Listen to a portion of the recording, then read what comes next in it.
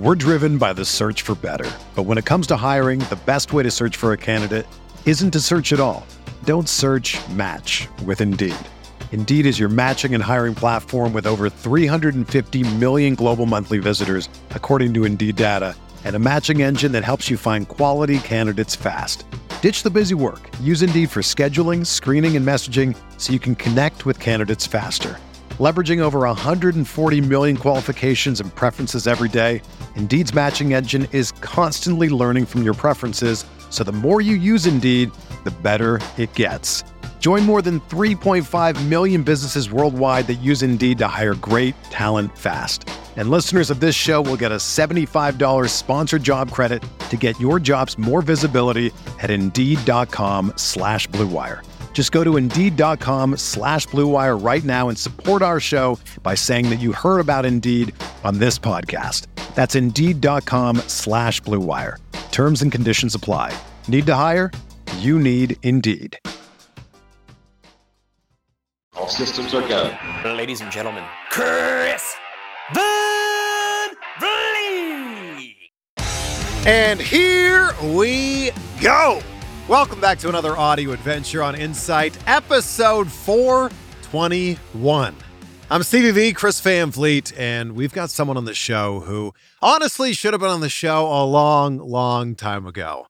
I've known Josh Alexander for over 10 years, and it's just been so amazing seeing his career explode over the last few years in Impact Wrestling. He is the longest reigning Impact Tag Team Champion with Ethan Page as part of the North.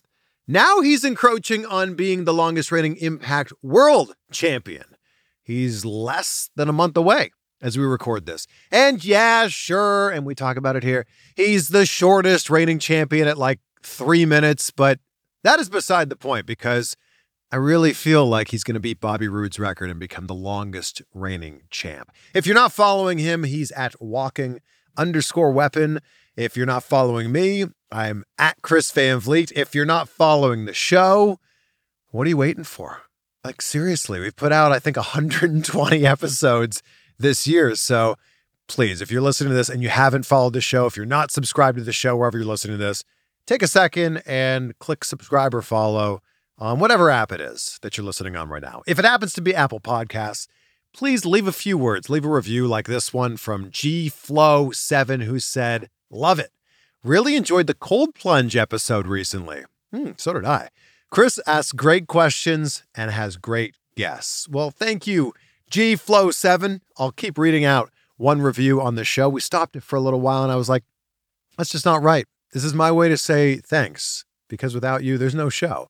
So thanks for being on this ride with me, and I'll keep reading one out on every single episode. Okay, let's do this. Ladies and gentlemen, Josh Alexander. It is always good to talk to a fellow Canadian. So, Josh, thank you for coming on for the very first time. Yeah, man, the first time. I think I've known you. I met you at least probably a decade ago now. So it's good to be on. I know it's been far too long. I spent a whole bunch of time with you and Ethan Page right before the world shut down. And look, no better time to talk to than now, though. We've made it happen. Is the title behind you the actual world title? No. That one's my replica made for my presentation at my office and everything like that. But no, the world title's upstairs, actually. I was wondering, when these interviews are done, you just take it off the wall and throw it in your suitcase and get to work. No. My son Jet doesn't let that belt go very far from him when it is at home. So, well, it's obvious who the true champion is then. Yeah, it's obvious who's going to be devastated when and if I lose it. You just can't lose it. Yeah, well, there you go. There's the caveat right there. I'll let it. Pressure is on you now. You can't ever lose this thing. Where in Canada are you? I'm in a little town called Guelph, which, as a Canadian, you probably know where that is, but that's why I usually just tell people I'm from Toronto and live in Toronto because it's all one. You're like probably an hour west of Toronto. Just outside the greater Toronto area, I guess, but it's all kind of growing into one big city now. But just outside in Guelph. We both went to university in Canada. It's always so funny, everyone in the US calls college, everything's college, right? Whether you go to university or college, it's all college. When I go back home to Canada, I'm like, oh yeah, there's a big differentiation between like university and college. So where did you go to university? I went to university at Brock, and that was in St. Catharines, which is pretty close to Niagara Falls. And I mean, I hate to bring it up, but we all know what the phrase is for Brock, right? If you can walk and talk, you can go to Brock. Yes, I've heard it a ton of times. I actually just wrestled a show there on Friday night. The first time I've been back there since I dropped out in 2006 to pursue my wrestling career. So it was pretty cool. I almost went to Brock. So I ended up going to Laurier, but I applied to go to York, Laurier, Brock, and Windsor. Windsor, I was like, man, it's so far. It would have been like a 4.5-hour drive. York, I was like, I don't know if I want to go to school in the city. So I went and I toured Brock. And you tour it like in the middle of like February or something. And I remember walking from one part of campus to the other, and it was like -15. And I'm like, yeah, I'm not going here. It's just too far. Yeah. When I pulled up actually for that show, I parked in the same parking lot where I'd have to park to go to my residence. And all I was getting was flashbacks of freezing, walking this kilometer or up almost like a half a mile or whatever for the other people listening to get to my residence and just freezing my ass off. So, wow. The reason I wanted to go to Brock, not just because I could walk and also talk, was because they had a wrestling team, and not a lot of Canadian universities had a wrestling team. Actually, it's like top 3 annually for the wrestling squad. I remember going to the gym, just the local like school gym, and like the monsters of human beings that were absolutely just tossing around weights, deadlifting. Like I'm an 18-year-old kid. I couldn't do a push-up when I started wrestling at this time. What? That's the reason I started going to the gym, was because I found a wrestling school while I was at university, right? But I'm looking around and I'm seeing these like grown monsters, much like the Kurt Angles or like the Scott Steiner like esque, picture whatever they would be in college. These guys are deadlifting like 500 plus pounds, just getting ready for their wrestling stuff. And it was like, I ended up talking to them and stuff, but like, I guess Brock, and there's a school in like Victoria or Vancouver that's well known for amateur wrestling, right? So if it wasn't for pro wrestling, you probably never would have lifted a weight. Is that what you're saying? I definitely wouldn't have had the ambition to change my life, my image, I don't think, but yeah. What were you studying in college? Sorry, university. Yes. I went for the sports management program because I actually wanted to be a police officer, and my guidance counselor in high school was just like, your grades in science and math are way too good to be a cop. And I was just like, okay. And she suggested that I just apply to university. So I applied everywhere, much like yourself, and got in pretty much everywhere as well. And then I just picked sports management because when I toured Rock, it was far enough away from home that I wanted to get far away. I wanted to be like 6 hours away from my house. So, but it all worked out because I discovered pro wrestling because of it. So how long into your school career, your university career, did you go, all right, I'm going to go for this other thing? Well, I went with my friends. It was like we all went away to university. We all got together in Toronto and went to like a SmackDown show in September as like a way to like celebrate us going off and being in university, like one last hurrah together. And at that SmackDown show, I was handed a leaflet for an independent wrestling show. And this was 2005, the first time I ever had high-speed internet. Like Facebook was, I got one of those Facebook profiles with my student ID number. This is back, like, I make myself feel really old talking about this stuff because some people are listening to this, like, just being like completely like oblivious to the fact that this was a thing. But, it's the infancy of the internet, really. And I Googled pro wrestling through this independent show because I never knew it existed outside of TV. And I discovered there was a school in Hamilton, which was like an hour drive away. And, I went immediately. I think I started November 5th, 2005. And I dropped out of school probably October of 2006. And was that Johnny Devine? No.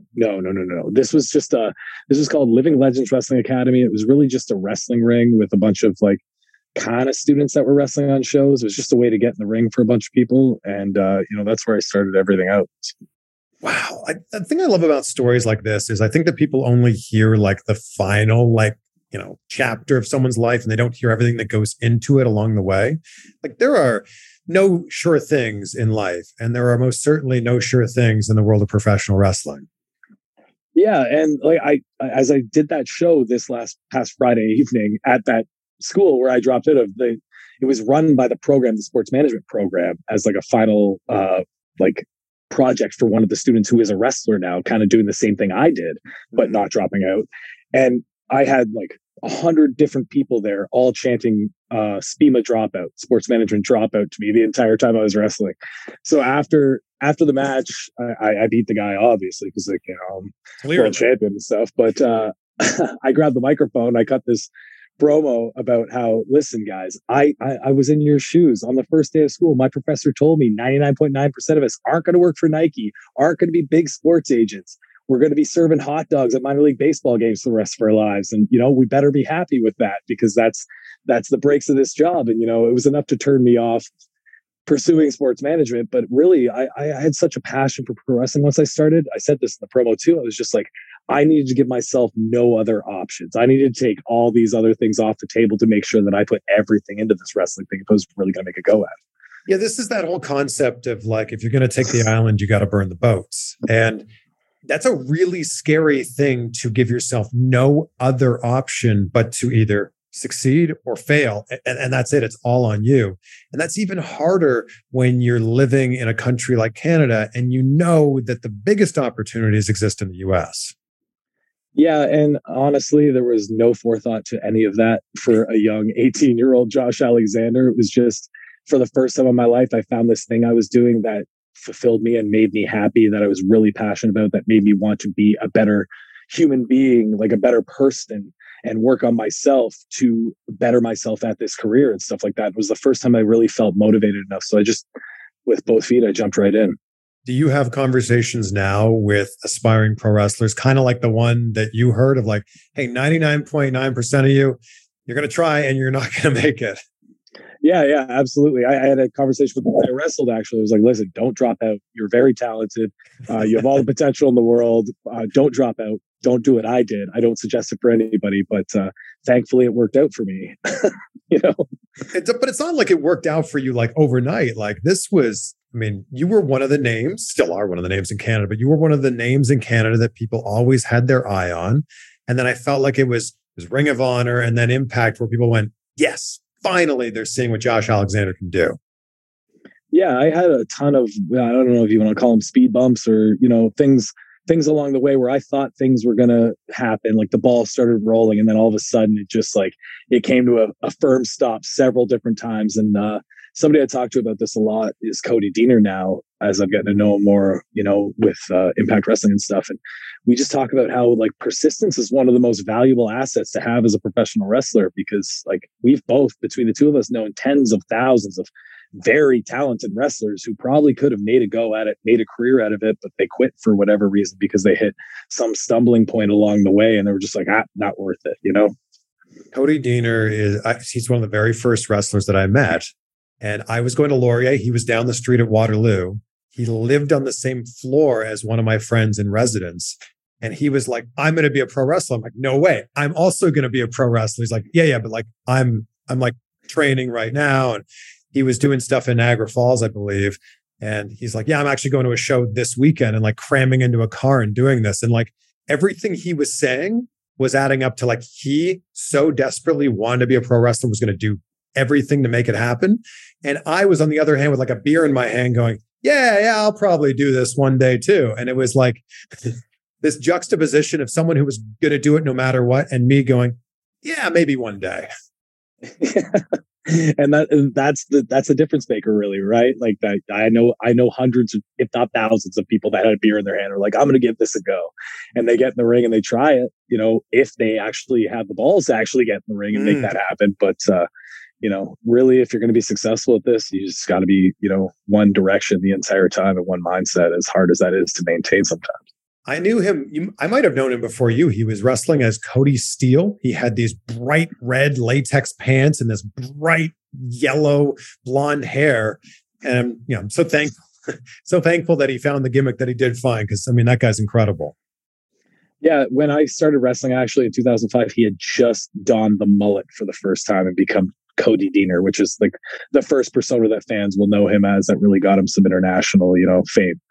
But in terms of your career, was putting on the headgear kind of what like solidified like people already knew you were great in the ring, but I feel like that's a visual of going, yeah, this guy, like he takes it seriously.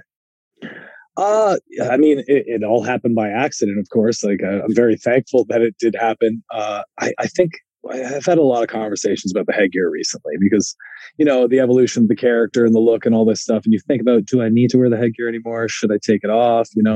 Is it holding me back from elevating myself to a further platform or becoming a bigger star in wrestling or something like that? But for sure, I was just a talented Canadian wrestler that was booked consistently with no gimmick whatsoever, who was just a very reliable wrestler. And when I found that headgear because I injured my ear, it really gave me like something for the fans to remember me by. Because you got to think, like 70% of fans that leave a show that aren't, diehard wrestling fans aren't going to remember my name. When they leave, like a kid might turn to his dad and be like, man, I really like that crazy guy with the face paint. Or, you know what I mean? Like now they can leave shows and be like, that guy with the headphones or the headgear, if they, know what it is, he was a badass. And it's just a thing for people to notify and remember me by. And it built into my look that I'm now, known for probably for the rest of my career. Yeah, there's something in wrestling that when fans can latch onto something, and if it's something as simple as a yes chant or a what chant or, the Fandango dance, or like something that fans can latch onto and go, I remember that person because of blank. And for you, like, you were so memorable because of what you did in the ring. But then I think attaching a visual to that made people go, now it clicks. Yeah, it definitely felt like a taking off point for my career because shortly after that, that's when all the Ring of Honor stuff started and then the PWG stuff and everything else. So, but you were actually wearing the headgear like because of an injury, right? Was it like legitimately cauliflower ear? Yeah, I actually injured myself at AIW in Cleveland for the J-Lit tournament, the first one I was ever in. I think it was 2013. I'm really off with years, especially since the pandemic, but it would have been around that ballpark time where we first met. And I took a kick in the ear from ACH and my ear just blew up off my head. I filmed a promo that night, draining it with a syringe myself. And the next day, I got hit again in it and it blew up and it actually exploded off my head. So my ear split in half and it was dangling down. So I had to go get it surgically pinned to the side of my head. And the doctors they don't care about pro wrestling. They look at me and be like, well, whatever, do whatever, do what you have to do to have it heal. And there's you can't touch this for 6 months or 3 months or whatever they said. And I was just I got a book in 2 weeks in Ottawa. I gotta make it. Yeah. So I went on eBay and ordered headgear and, put it on for that show. And I felt like such a goofball. I remember I went out and I wrestled Mike Bailey and a guy named Hacker Scotty O'Shea in a 3-way for C4 Wrestling in Ottawa. And walking out, I'm getting Princess Leia chants. I'm getting nice headphone chants. I'm getting chirped like crazy. Still stuff that I hear to this day every so often for people that don't know me. But, I felt like such a goof and I came to the back and by the end of the match, they were just standing and applauding the match because it was an awesome match. Right. And I came to the back and I remember Ethan Page pulled me aside. And he was just like, you're keeping that headgear, man. That you look like a badass with that on. I'm like, really? I feel like I look like a complete goof, but he was like, no, it's badass. You're keeping that. And I'm just like, oh, okay, cool. And I haven't taken it off since. So. I feel like this is one of life's happy accidents where it's you try something, you're not even sold on it. And I mean, now it's part of who you are. Yeah. And it's not even that I wanted to try it, it's just out of necessity. And I'm so thankful that it did happen because otherwise, I definitely wouldn't have tried wearing headgear if I didn't injure my ear and need it. So people draw comparisons to, Rick Steiner is probably the most famous with the headgear. Kurt Angle briefly, you have comparisons to Kurt Angle for many other reasons, but he wore it briefly when he was wearing the wig right after he shaved his head. Yeah, that's the thing that I read it on social media all the time.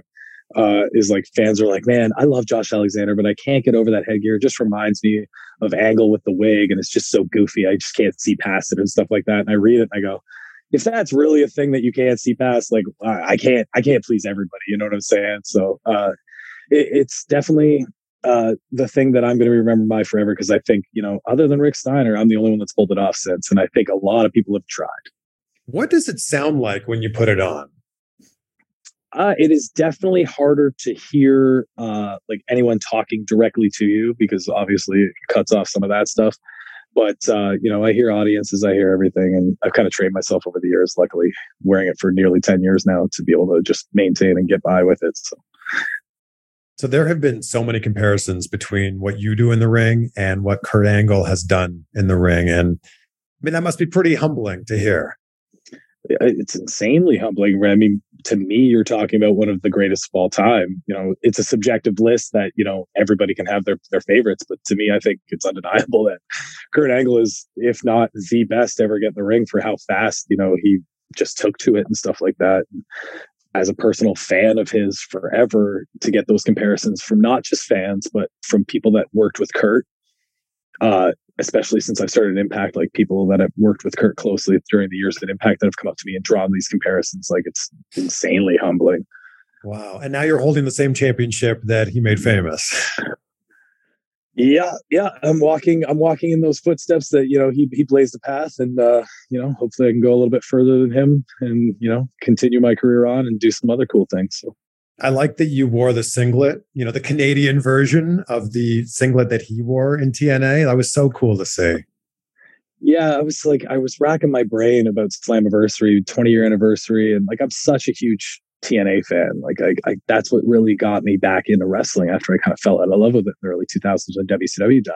And I was like, how do I put my little mark on Slammiversary and tip my cap at the 20 years. And I was just like, man, that Kurt Angle singlet, I've wanted to recreate that for a while. And I put my own little things in there, and the knee pad for AJ Styles, the knee pad for Samoa Joe, who were my three guys that really that I followed closely through TNA and Impact. And it was just so you use the word humbling, but there's no better word than to be in the back after that match, as well as it went with Eric Young and stuff like that, and just sit back and be like, man, this 18-year-old kid in 2005 that was at Brock University just, couldn't do a push-up, that just wanted to touch the ropes of the wrestling school, didn't even want to become a wrestler, didn't think he could ever become a wrestler, has come this far because I'm just so obsessed with it.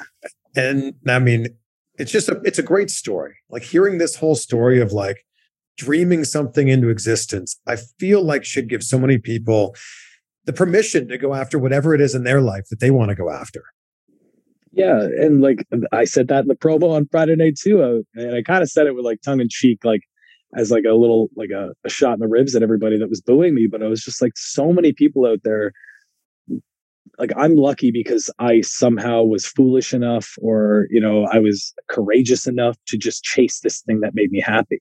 And I know so many people that just wanted to do this or wanted to do this or wanted to do this, but they made every excuse along the way of why they couldn't, rather than, just going for it. I think there's an admirable quality to just doing what makes you happy and going for it and at least trying. So I'm happy I did. There's so many people that want to do great things, whatever it happens to be, in whatever avenue of life that they want to chase after, and they don't even take the first step towards doing it. How many people want to be a pro wrestler and haven't even picked up their phone to Google where the closest pro wrestling school is? And that blows my mind. And going back to the guy in Waterloo that was holding a beer saying, I'm going to be a wrestler one day. I did end up going to wrestling school. I went to the Squared Circle in Toronto, but kind of, had a fork in the road where I was like, do I focus on wrestling school or do I focus on school? And, it doesn't hurt too much when I get out of bed now in the morning, and I feel good about that. I don't know what it feels like for you. I mean, knocking on all the wood I have around me right now, I feel great right now. I feel better right now than I did 10 years ago. But that's because, I have the luxury of having all this time off during the week where I can spend time on my body and finally fix the things, because I'm not burning the candle at both ends, wrestling these matches on weekends and then driving home to get to work at 5 a.m. doing construction anymore. So I'm very thankful for that. But yes, you may have made the right decision for longevity and quality of life. But, as long as you're happy doing what you're doing, you've been very successful with this stuff. So I don't think you made the wrong choice whatsoever. I don't. It's the right. I get to dip my toe into the wrestling world every once in a while. I took a bump one time in an Impact Wrestling ring, when no one was around, and I'm like, yeah, that's good enough for me. I think I'm fine.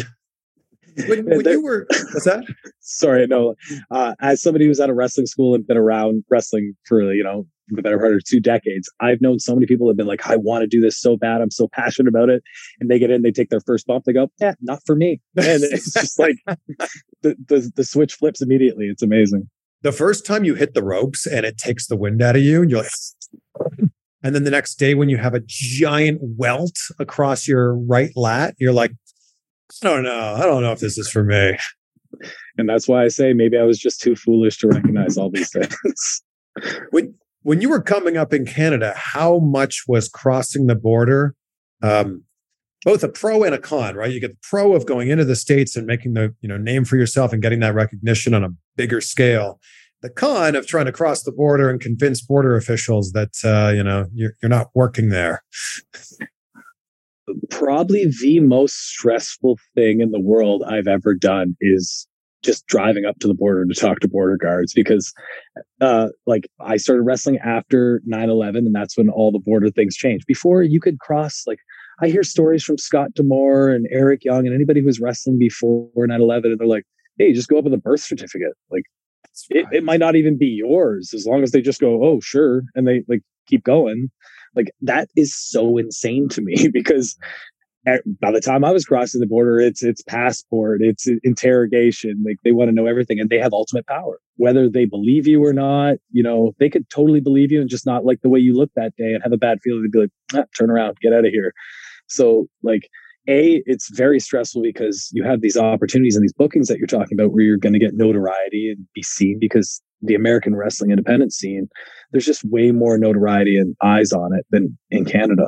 And regardless of talent, I think Canada has some of the most talented independent wrestlers and some of the best shows in the world. Absolutely. From what I've seen traveling around. But I don't know why that is, especially with the influx of the internet and streaming and stuff. I don't know why Canadian promotions have a cutoff. But you have all these opportunities that you might be crossing into America for, and you don't even know for sure if you're going to make it. So that's a stress, not just for the wrestler, but for the promoter booking these talents they want to give opportunities for. And that's why, as Canadians, we have to be so thankful for promoters like the AIW promoters and the AAW promoters and all these promoters that really wanted to give Canadians a chance to showcase themselves. Because without them, myself, Ethan Page, we might never have gotten where we've gotten. But driving up, insanely stressful. We didn't do it the best in the beginning. The advice was always be just say you're going training, and that's why you have your stuff on you and whatever, because you have no name value. If they Google you, they're not going to see anything.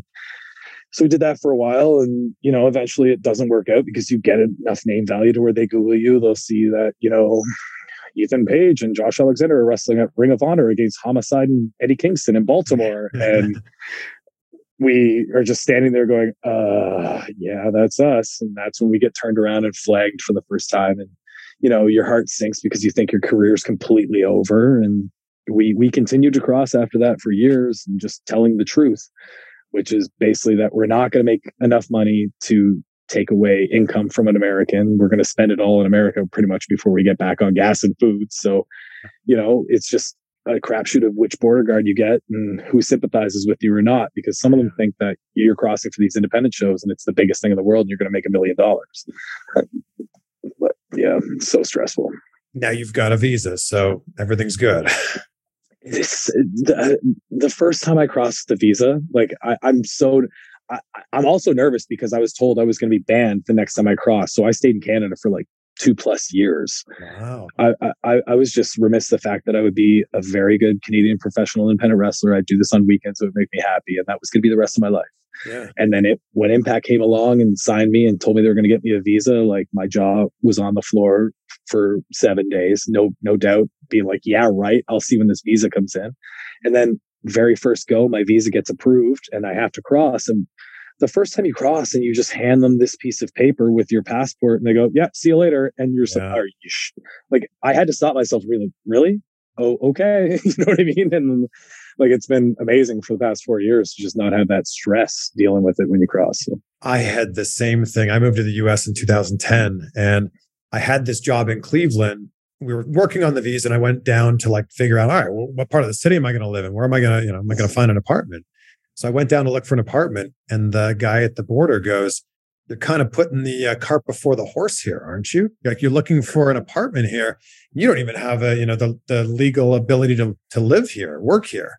And I went, "Well, yeah, but it's a few weeks away." He's like, "Oh, you're lucky I'm going to let you through." I'm wow. And I'll never forget, I got the visa and now I have a green card. The first time I traveled with my green card, the guy goes, "Welcome home." And I was like, oh, Well, it's so much better than getting taken to that little side office and getting yelled at. Yeah. And honestly, I spent every weekend in that office for 2+ years before they told me not to cross anymore. And the one in Buffalo or the one in New York? Sarnia, Okay. Detroit, Niagara Falls. I got to know many, border guards. There's a guy named Cliff in Niagara Falls who's a big wrestling fan that just wanted to ask me about Hacksaw Jim Duggan every time I crossed and would let me in like painlessly. So, I would always hope for Cliff. But as Canadian independent professional wrestlers, I sympathize with all of them.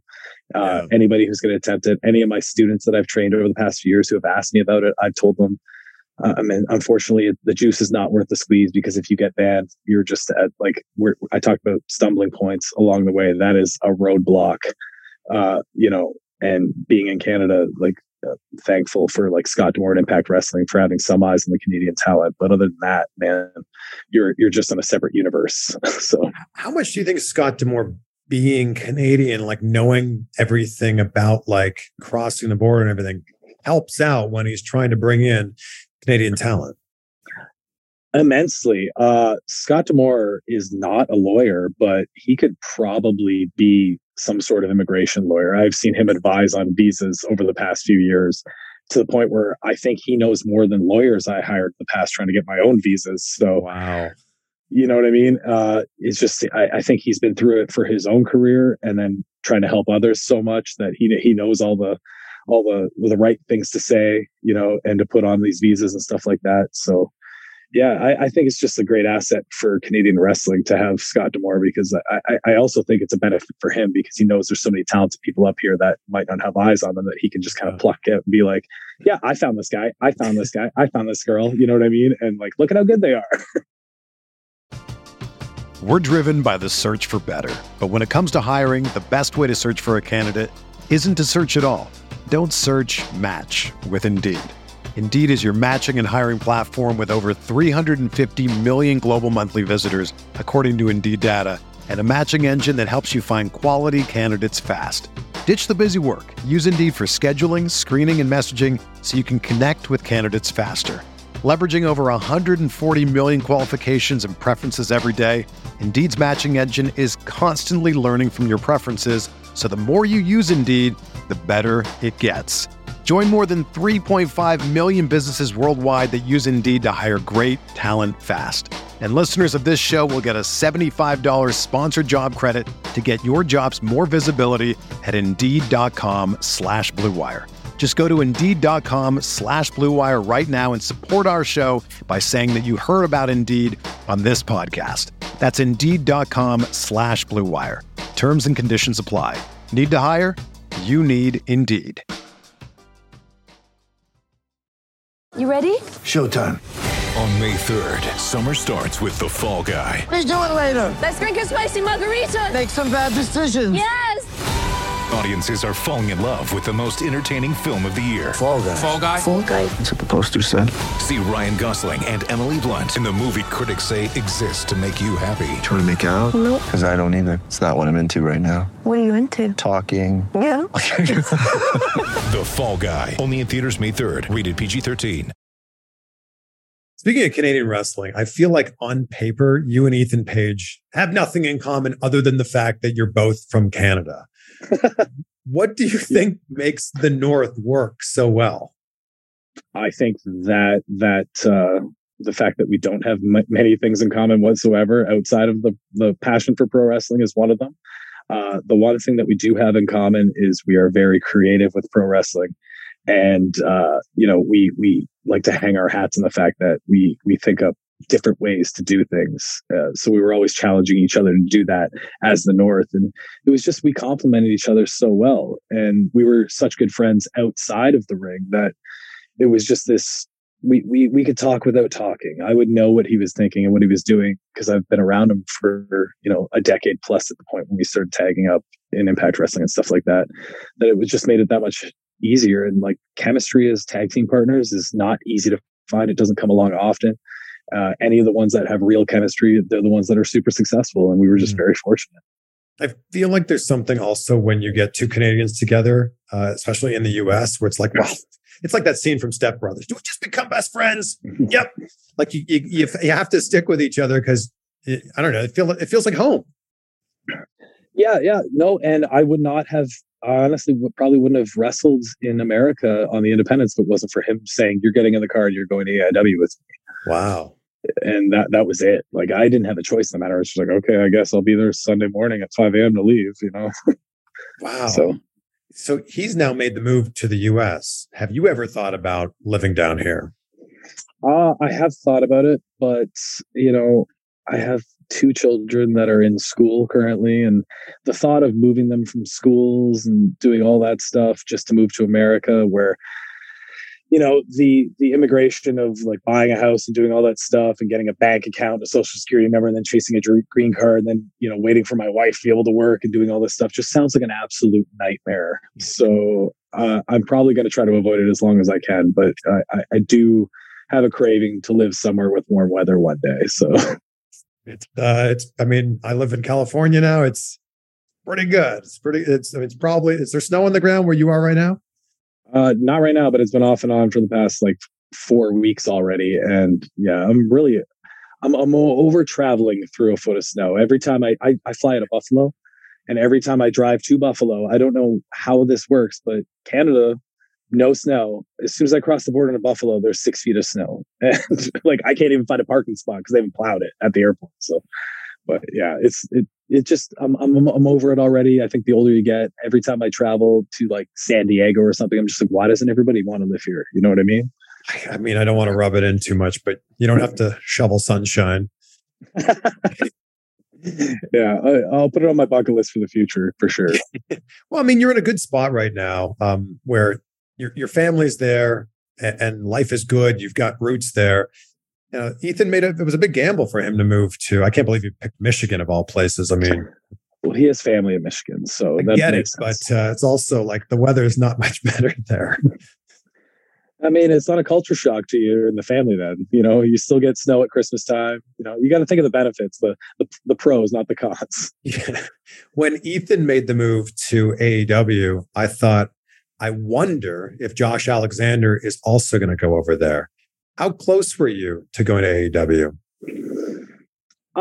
It was definitely on the table, and it was definitely a thought and all this other stuff. But I wouldn't say I was too close, because with all the stuff that had been happening at Impact, I really felt like, and like also happening at AEW with me watching every week. I still watch everything to this day, but I just like, for me as a pro wrestler, my fulfillment of what I do is to go out there and wrestle and show what I can do. I think my benefit is bell to bell. That is where like I will gain notoriety. That is where I will show my worth in the pro wrestling scene. And at the time watching AEW, it didn't look like a lot of people were getting opportunities to do that stuff outside of like the top 20 people that were on the roster. You would see people shuffle in and out, and they would get their runs for a few weeks, and then they'd go back to shorter matches on AEW Dark. And it was just, Impact has been so good to me. They were the first company that gave me an opportunity and got me that visa and did this stuff. And like, it's all been roses since I got there, man. Like I won the tag belts 3 months after I signed and got there, and I had the longest reigning tag team championship run, and then as soon as Ethan left, everything's like going through your mind. And I was stressing out, being like, man, I hope I don't sit on the bench and just have to watch the shows until they figure out what they're going to do with me. And immediately I got an opportunity in the X Division, and that happened, and it was awesome, and all this other stuff. And it was just opportunity after opportunity. I think all you can ask for as a wrestler is for an opportunity to show what you can do. Give me the ball, and if I drop it, that's fine. But they've given me the ball a ton of times, and I don't think I've dropped it yet. So I'm just going to ride this out and see how it goes. It definitely felt like there was unfinished business too with the World Heavyweight Championship. Like, it felt like I was so happy when you won. And I mean, how many actual seconds did you have the championship for? It was like 14 seconds or something like that. It was longer than that. Come on. I'm the shortest reigning heavyweight champion or world champion of all time in Impact Wrestling. But the longest reigning tag team champion. So, yeah. And if in, 3 to 4 weeks I don't lose this world championship, I will be also the longest reigning world champion of all time. So I just like, that was brilliant booking. It was very smart to like have him cash in, take you out, and like, ultimate heel move. You're in the ring with your family celebrating, and then out of nowhere spears you, and it's 1, 2, 3, and it's all over. Brilliant. And then I love that you had the chance to actually like get the championship again and have an actual run. Yeah, and like that whole thing from like fans were outraged, because everybody was so happy. You know what I mean? Which rightfully so. That's why you booked it this way. But like from October until April when I faced Moose again, I never got my rematch clause or anything like that. It was all this weird, like, pro wrestling explanation of why that wasn't happening. But it was this chase of me trying to get back to that and going through all these, hoops and wrestling monsters like Jonah and everything else. But fans got to know me better than, when I went into that match with Christian, they knew me as the guy that had this really good X Division run and was a really good wrestler, but they didn't know me outside the ring. They didn't know my character, all this other stuff. And they really got to know me up to the point where, at Rebellion, once I won the world championship, everybody knew exactly who I was. When they pitched you the idea of the first win, how do they pitch it to you? Did they tell you at first, all right, just don't get too excited, you're going to win, but then immediately lose? How do they pitch this to you? It was pretty much exactly like that. It was, hey, we're thinking you and Christian at Bound for Glory in the main event. I was just like, it's probably like summertime, like August or July when they said this. And I went, oh, damn. Okay. That sounds really cool and like a big opportunity. And they go, but, Moose is going to cash in and, take it right off you immediately. And I went, okay, cool, whatever. It doesn't matter to me. Sure. And like it's I don't write the show, you know what I mean? Like I trust you guys. And the whole time leading up to that for that next 3 months, you're just like, hopefully they change their mind, man. That'd be cool if they change their mind. That's in the back of your head. But then it all happened how it happened. And I think everything, I'm not an everything happens for a reason guy, but like you definitely look at the pieces of things that have happened along the course of my career to put me in the place I'm sitting right now. And I think everything has kind of happened the way it should have, to maximize everything that's happening in my life now. So. Since you were a TNA guy growing up, who were some of the people you really looked up to, or some of the matches that really imprinted on you? Well, I remember me and my friend, we got off our shift at Subway and got back to my house just in time to turn on the very first pay-per-view. Wow. And yeah. Because actually, that was like $14.99 every, what was it, Thursday? Yeah, my dad might have had a gimmick satellite dish where, if you come to my house, we're going to get this for cheaper or free. Yeah, so I turned it on and I remember the Flying Elvises against Jerry Lynn, AJ Styles, and Loki like it was yesterday. Wow. And we were so blown away. I remember being blown away by like AJ. I knew who Jerry Lynn was already. I didn't know any of the Flying Elvises, nor, did like they make an impression on me that night, but it was really low key because I was just like watching this guy make his entrance. And I'm just like, he's so small and he looks like, he's got this weird presentation and walk to him. But the second he started wrestling, I was like, that guy is a badass. Like he completely took everything, all this trained, whatever it is in my mind that a pro wrestler has to be this and look this way and carry himself this way to be a badass that I've been trained with watching WWF my entire career in WCW. Loki threw that out the window within the first 5 seconds of seeing him in the ring. And I was just completely hooked. And that's why, I watched TNA from there on and AJ Styles clearly. I remember Kurt Angle when he showed up. I think it was the greatest debut and setup of all time with that headbutt and just the shot of Samoa Joe rising up behind him. I'm just fanboying about it, thinking about it. Vignette where he was like, "It's real, it's damn real." I'm like, I can't believe this. He was the first major WWE star to sign with TNA, and I was like, I can't believe they got Kurt Angle. Yeah, I watched that pay-per-view live and it closed the pay-per-view with that vignette. And I remember saying the same thing, looking around at all my friends being like, oh, we're off to the races now. You know what I mean? Yeah. But the first Ultimate X matches, all that stuff, man. I can name 100 matches off the top of my head. Clearly the Unbreakable 3-Way is the one that sticks out in everyone's mind as a pro wrestler and a wrestling fan as being one of the craziest matches you've ever seen. So that's the AJ and Samoa Joe and Christopher Daniels. Yes, the first one for the X Division title. Somehow the only 5-star match, according to Dave Meltzer, in the history of TNA wrestling. I mean, I think we just need him to watch a little bit more Impact Wrestling. Apparently he didn't see your match with TJP. He didn't, actually. I talked to him in an elevator not too long ago. So he actually did start watching a little bit. I think he watched me and Eddie from Bound for Glory and Masha and Jordan Grace. So that feels disrespectful to me. That's what that feels like. I mean, you can read it that way, but like when I talk to him, like he's very familiar and he's a big fan and all this other stuff, but he's just like, hey man, I got to consume like 12 hours of wrestling a week just to get through like the big two companies. Like it's sorry tough to find that's time. your job. I mean, I can sympathize with it, man. I can't watch everything and I try to, and it's just, there's so much wrestling to consume now for fans, which is great. But it also, you know, it makes it harder to watch everything like you used to. That Iron Man match with TJP was something special. It certainly was. And like, I credit TJP and I will credit him until the day I die. None of this stuff happens, this world title run. I think that match is one of the things that really made management think that like I could carry the ball if they gave me the world championship and stuff like that. That's really what started this massive ascension to, you know, what I am now as the figurehead of the company or whatever they want to say in every promo that they talk about me for. But if you're impressed with that one, it airs Thursday night. So I don't know when you're going to put this up, but this is Thursday right now as we put this out. Awesome. So this evening on Impact Wrestling, I am wrestling Mike Bailey.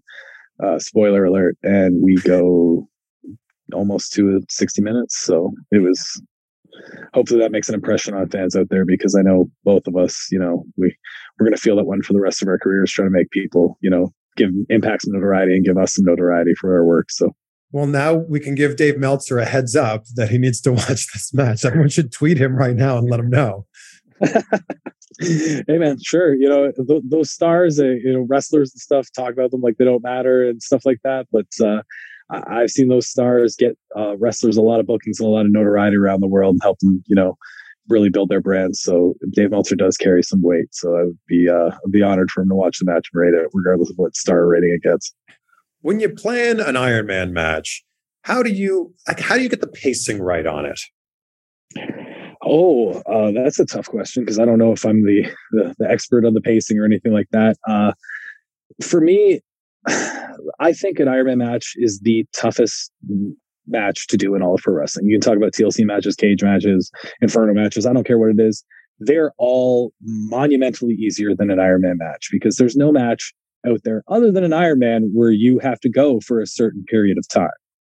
And to go in and try to plan 60 minutes is impossible. I don't care who you are. I've certainly tried, never succeeded, because myself and TJP we had all this stuff put together, this, whatever. And, you know, it felt like we did everything we talked about. And I looked up and I said, how much do we have left? And there was like, well, 34 minutes to go. And I went, all right, you know, I guess we're going to find out if we're pro wrestlers now. And it's just like, it's the ultimate challenge to a pro wrestler to see if you are at that level where you can continue a match and, you know, suspend the disbelief and do all that stuff. And the pacing of it, I know that me and TJP had the same opinion, where you just, you know, you got to keep going. You can't slow down, because you don't want people to like ever turn the channel off or take a bathroom break or anything. You got to hold their attention the entire time. And that's a very tough task for 60 minutes. But, you know, one of the things that I've done throughout my career is really try to be in the best shape possible, so I never get tired. I always have that motor to keep going, because I was such a big fan of, you know, guys like Kurt Angle, who are known for that. And that benefits me greatly in these long matches, because I can keep the pace up. We've talked about so many amazing Canadian wrestlers during this, and this is going to be a tough question, but if you had to come up with your Canadian Mount Rushmore pro wrestlers, who's on it? Okay, I've been asked this a few times, and I'm going to try to make sure it doesn't change, because I've been asked this too, and I end up naming like 10 people. Yeah, and it's really tough to just keep it to 4. For me personally, Brett Owen right away. And then the next batch is kind of tough, but I usually go Christian and Sami Zayn. Wow, okay. I mean, there's so many people you could choose from. Wow. Yeah, I'm not trying to like put down Edge or anything like that, but like I was such a Christian guy, especially when he came back because of the TNA stuff, and when he came back from TNA and that huge run, and that I just remember those matches of Randy Orton being some of the greatest matches I ever saw. And Sami Zayn, I don't think I'd be the wrestler I was today if I didn't get to wrestle him a handful of times and stuff like that. And I know how good he is because I've been fortunate enough to be in the ring with him and to see what he's doing now and how entertaining he is and how amazing he is. Like, he stole the show at WrestleMania this year with somebody that wasn't a wrestler. And none of it's surprising to me. And I just think that I hope he gets his just due as being one of the greatest of all time when it's all said and done. He's doing some of the most entertaining work right now in all of pro wrestling. It's incredible seeing him pull off what he pulls off every week. Yeah, and that, like, I don't know if it's out. I mean, people try not to talk about it, but that guy wore a mask for the first 15 years of his career, and he was so entertaining wearing a mask, being the generic one. You know what I mean? So yeah. There's so many people you could put on that Canadian list. Like, I don't know if a lot of Canadian wrestlers would be where they're at now if it wasn't for guys like Chris Jericho too. Yeah, and this is that's the weird one for me because I would say Chris Jericho, but then I also, to me, Chris Jericho feels American. I just, I know he was born in New York and all this stuff. He grew up in Winnipeg and stuff like that. He just, even as a kid growing up, he felt American to me. He never really came out hailing from Winnipeg, Manitoba. Yeah. I didn't get that rush as a fan when Bret Hart would come out and it'd be hailing from Calgary, Alberta, which is so far away from where I grew up and lived. But I was just he's Canadian. He's like me. You know what I mean? It's just that weird, I don't know, national pride or whatever. But yeah, there's something about Bret and the Hart Foundation waving the flag. And then there was, what Scott D'Amore did in TNA. And then, you and Ethan with the North. There's something about that, which it's interesting because in Canada, you're so over. Then you go to the US and it's just an excuse for people to hate you. Yeah, that national pride thing, man. It's cheap, easy heat. And when I became a baby face, people were just are you going to take the maple leafs off your gear? And I was just no. Why would it? If they hate me because I'm just from a line on a map a little bit north of them, then but there's nothing I can do about that. What do you think's the one biggest misunderstood thing about Canadians? The one biggest misunderstood, because I think that there's a lot of stereotypes, right? That we all play hockey, that we all drink maple syrup, or we say oat in a boat. I get called out for that all the time because I do it all the time. For it, I get called out for saying sorry, and yeah. Well, sorry, we'll get to that tomorrow. Yeah, it slips out there, bud, every once in a while. But the hockey thing is probably the main thing. I a million times I've been asked, "Oh, so yeah, you grew up playing hockey?" I'm no, I didn't. You must speak French, right? I was fluent in French until I was 18 years old, actually. So that one's an easy one. But I've had people I've met from Florida be so you guys live in igloos up there? And I look at them and I've laughed because they're adults, and then they're no, I'm serious. I'm no, I've never met anybody that lives in an igloo. But all right. When did you come up with the moniker of the walking weapon? That first drive to AIW in Cleveland, where I crossed the border. We had gotten across the border. Ethan Page had done maybe one booking for the J-Lit before that. And he had just debuted this all ego character that he came up with. And I was just I need a moniker too in the car. And we're eating $25 of Taco Bell each while we're talking about this, which is Taco Bell. Wow. Especially in America. Yeah. And, he was just well, I don't know if you need something. I need something. I need something I can put on a t-shirt. I need something people can recognize me for. And he's just I don't know, man. When I look at you, because he's the creative one, obviously, out of the two of us, for this stuff, marketing and whatever else. But he just goes, I look at you, man. I just you're just highly trained. You're highly skilled. You can do everything. You're such a badass. You don't feel pain. He's you're a walking weapon. And he just kind of said it in passing. I was and he was yep, that's it. We got it. Wow. And we got home at 5 a.m. And I think by 10 a.m. he had sent me a t-shirt design that he did while he was at work. You know what I mean? So then it was that. And I went with it. And, it's caught on. It's never left me. And I don't think it ever will. I tried to follow you on Instagram, but your account is private. Why is walking_weapon a private Instagram account? I am such a stubborn adult man that I hate and love social media, and I don't know why, because I just accept anybody that really wants to add me as a friend. But there's something about just being private somewhere on social media that I enjoy. But what if that was just the Josh Alexander pro wrestler forward facing account, and then you did something else that was private? Yeah, I mean, I've thought about doing that too, but it's just I'd have to go through now probably 11 years of photos and take my family photos out of there and put them to my private account, stuff like that. It just seems so time consuming that I'll just leave it private. Like, there's an interesting thing that happens in wrestling where the lines, kind of get blurred sometimes, where some people, their social media is just what you see in the ring. It's just their character. There's some where it's like some sort of a blend between the two. And you're basically saying like, this is Josh, the human being, and you'll see a little bit of both on there. Yeah. And I think for a lot of things, like my gimmick and character is much of that too. Especially with what I've been doing at Impact Wrestling, with my family being involved, my wife who's been in the business for 2 decades, and my sons, massive wrestling fans now, fans of both of us, and stuff like that. It was a way for fans to get to know me as a character, which is, I'm a father. I'm a guy that goes out there and fights, and I'm trying to win matches to put food on the table and a roof over my kid's head, just like anybody else going punching their ticket at work. So. You got a future world champion in your house, you think? I mean, if you ask him, he's already a world champion. It's true. It's his belt. Yes.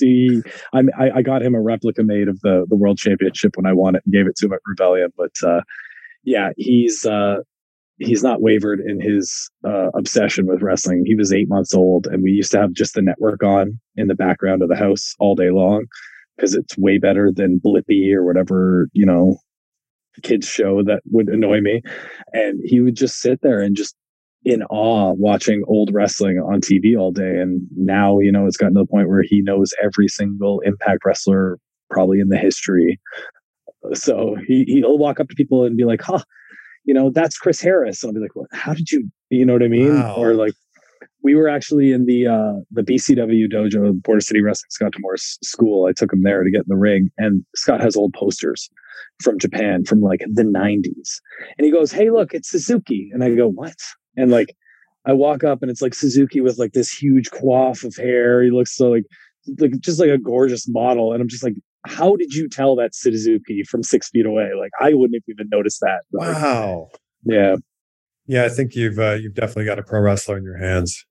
Yeah, and as long as it makes them happy, go nuts, man. Do you ever think about what life's going to look like after wrestling for you?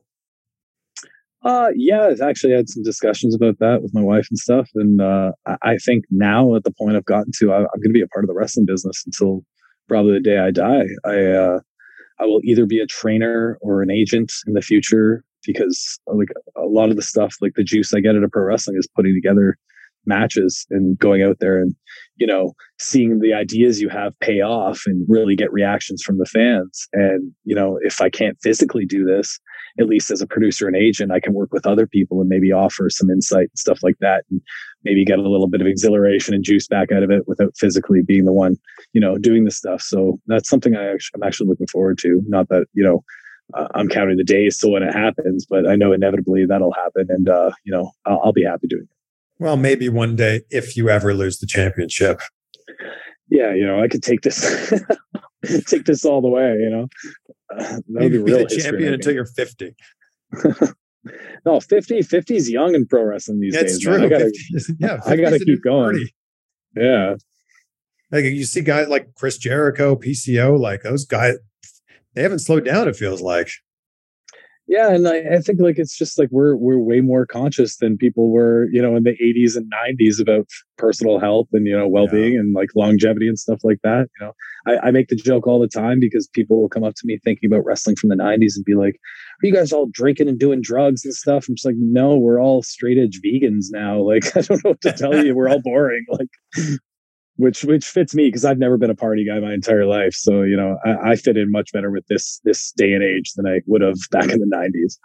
Man, I'm so glad we had the chance to like finally do this and do this right. We've had so many conversations off camera in so many different cities, but I'm glad that we were able to do this now. And like I said at the start of the conversation, like what better time to do this than when you're the champion?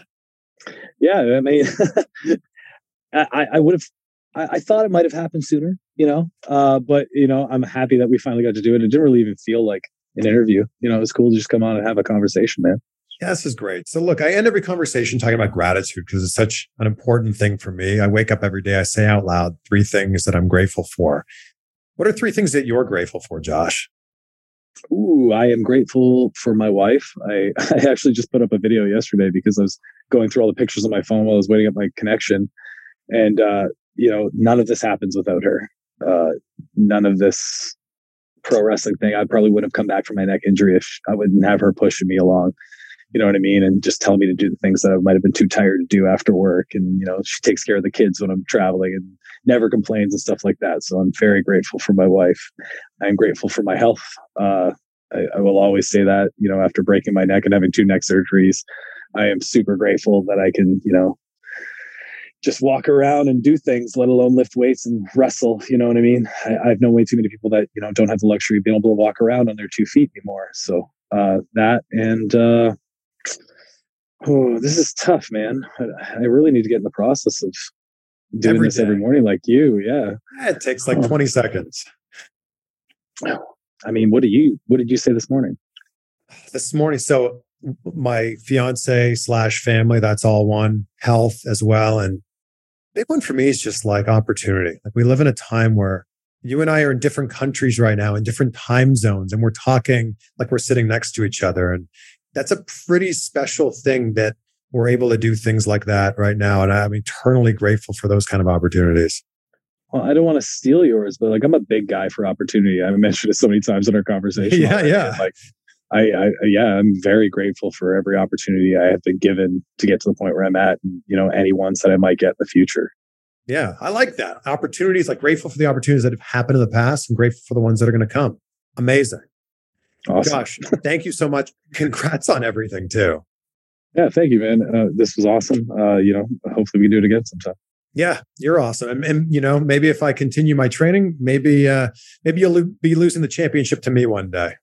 I mean, you have a shot whenever you want. Wow. I've had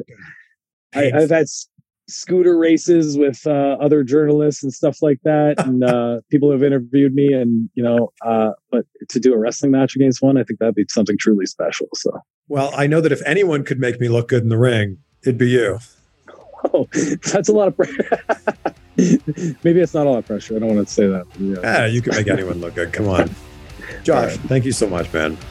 Thanks, Chris.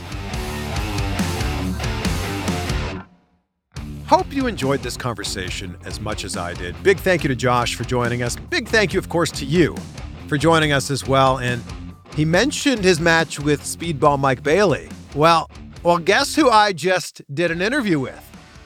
Christian Bale. Well, yeah, I did an interview with Christian Bale, but yes, Speedball Mike Bailey. So keep an eye out for that episode. It'll be up in like 10 to 14 days from now. How does that sound? Please take a screenshot. Let us know what you thought of this episode. Share it with a friend and tag us so we can share it out as well. Josh is at walking_weapon. I'm at Chris Van Vliet, and I've always loved this quote from James Cameron. And since the new Avatar movie is coming out soon, I figured now would be the perfect time to share it. If you set your goals ridiculously high and it's a failure, you will fail above everyone else's success. Be great. Be grateful. We will see you on the next one, the very first episode of Ask CVV. It's tomorrow, right here on Insight. Be great, be grateful. We'll see you on that next one. It's happening daily. We're being conned by the institutions we used to trust. The mainstream media is distracting us with meaningless headlines instead of focusing on the harsh realities facing American families. Time is short before something big happens, and that's why so many folks are preparing. They're becoming self-reliant by investing in emergency food storage from My Patriot Supply. Go to MyPatriotSupply.com and secure 4-week emergency food kits for each member of your family. Each kit contains tasty breakfasts, lunches, and dinners, averaging over 2,000 calories per day. Save $50 on each 4-week food kit you purchase. Plus, get free shipping on Ready Hour 4-week emergency food kits. You're not ready if it's not Ready Hour Foods. At My Patriot Supply, you can also get solar power generators, water filtration units, heirloom seeds, and survival gear. Order by 3 p.m. and your unmarked boxes ship the same day. Shop MyPatriotSupply.com today. MyPatriotSupply.com.